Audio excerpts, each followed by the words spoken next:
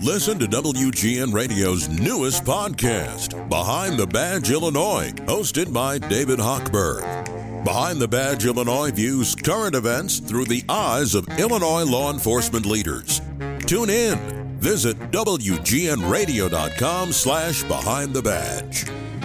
Dr. Thomas Wright is on a phone line, the chief medical clinical, the president of medical affairs at Rosecrans. I've got a long title for you here, doctor, and I just stumbled on it. Thank you for joining us today. How are you? I'm good, John. I'm glad to be with you. John Fetterman has checked himself in, suffering from what we understand is depression.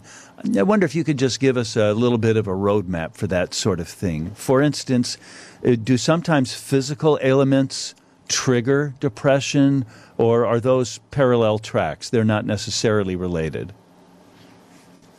We don't always know what causes, major depression, a major depressive episode, as we call it in my field.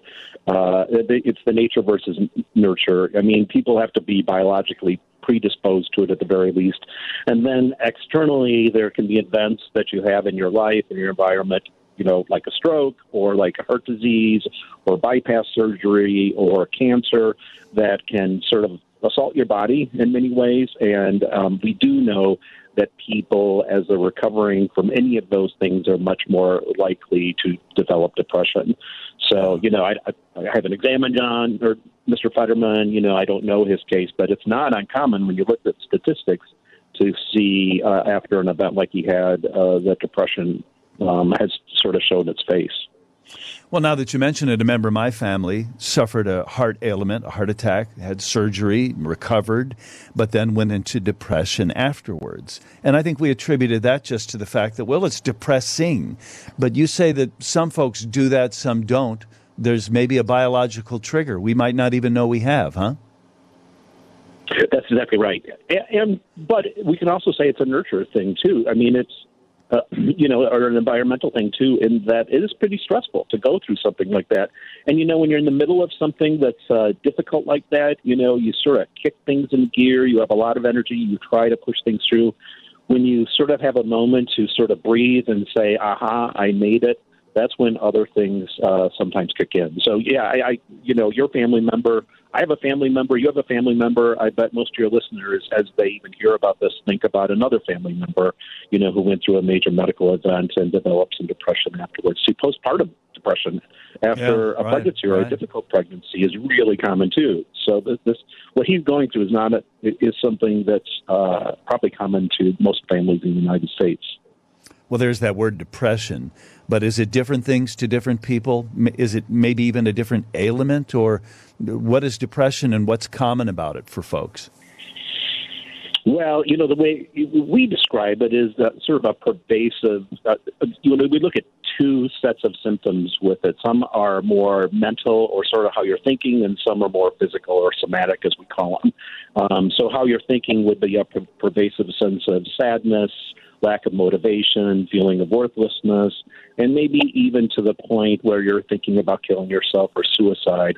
And then the other set of symptoms that we look at with it, too, are things we call somatic symptoms. It might be not eating as much or eating a lot more. Sleeping poorly is a big thing that people have along with it. Aches, pains, stomach aches, headaches, things like that. All could be a part of a depression thing. And you have to sort of look at, none of those by themselves is depression, but you sort of have to clinically look at those as a whole picture with a person to see whether or not depression is what is likely the cause underneath all that. I wonder if we tend to devalue what people are going through because we overuse the word. It's cloudy. I'm depressed because we haven't had much sunshine. And it affects me, but it's not what Mr. Fetterman is going through, right? I think you're right.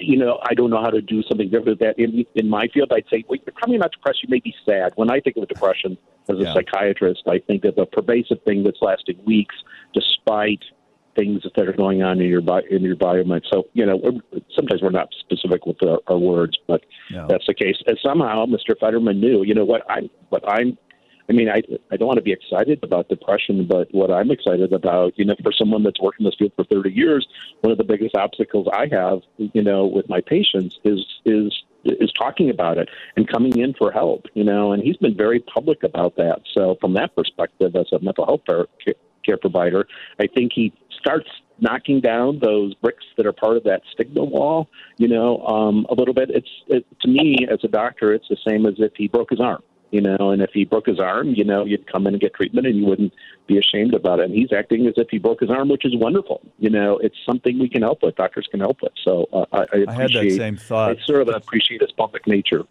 Well, not from a clinical perspective like you do, but just following the campaign, we know that his health generally was called into question, and that he would acknowledge that I have this depression issue right now, I think is maybe politically dangerous for him. It's not like they're going to throw him out of office, but it's sort of an acknowledgement that this man wasn't 100%, and yet still he goes for treatment. So hooray for that. A minute left here, Doctor. What does treatment look like then for John Fetterman or any of us? I'm sure it's a broad brush again, but just talk a little bit about the range.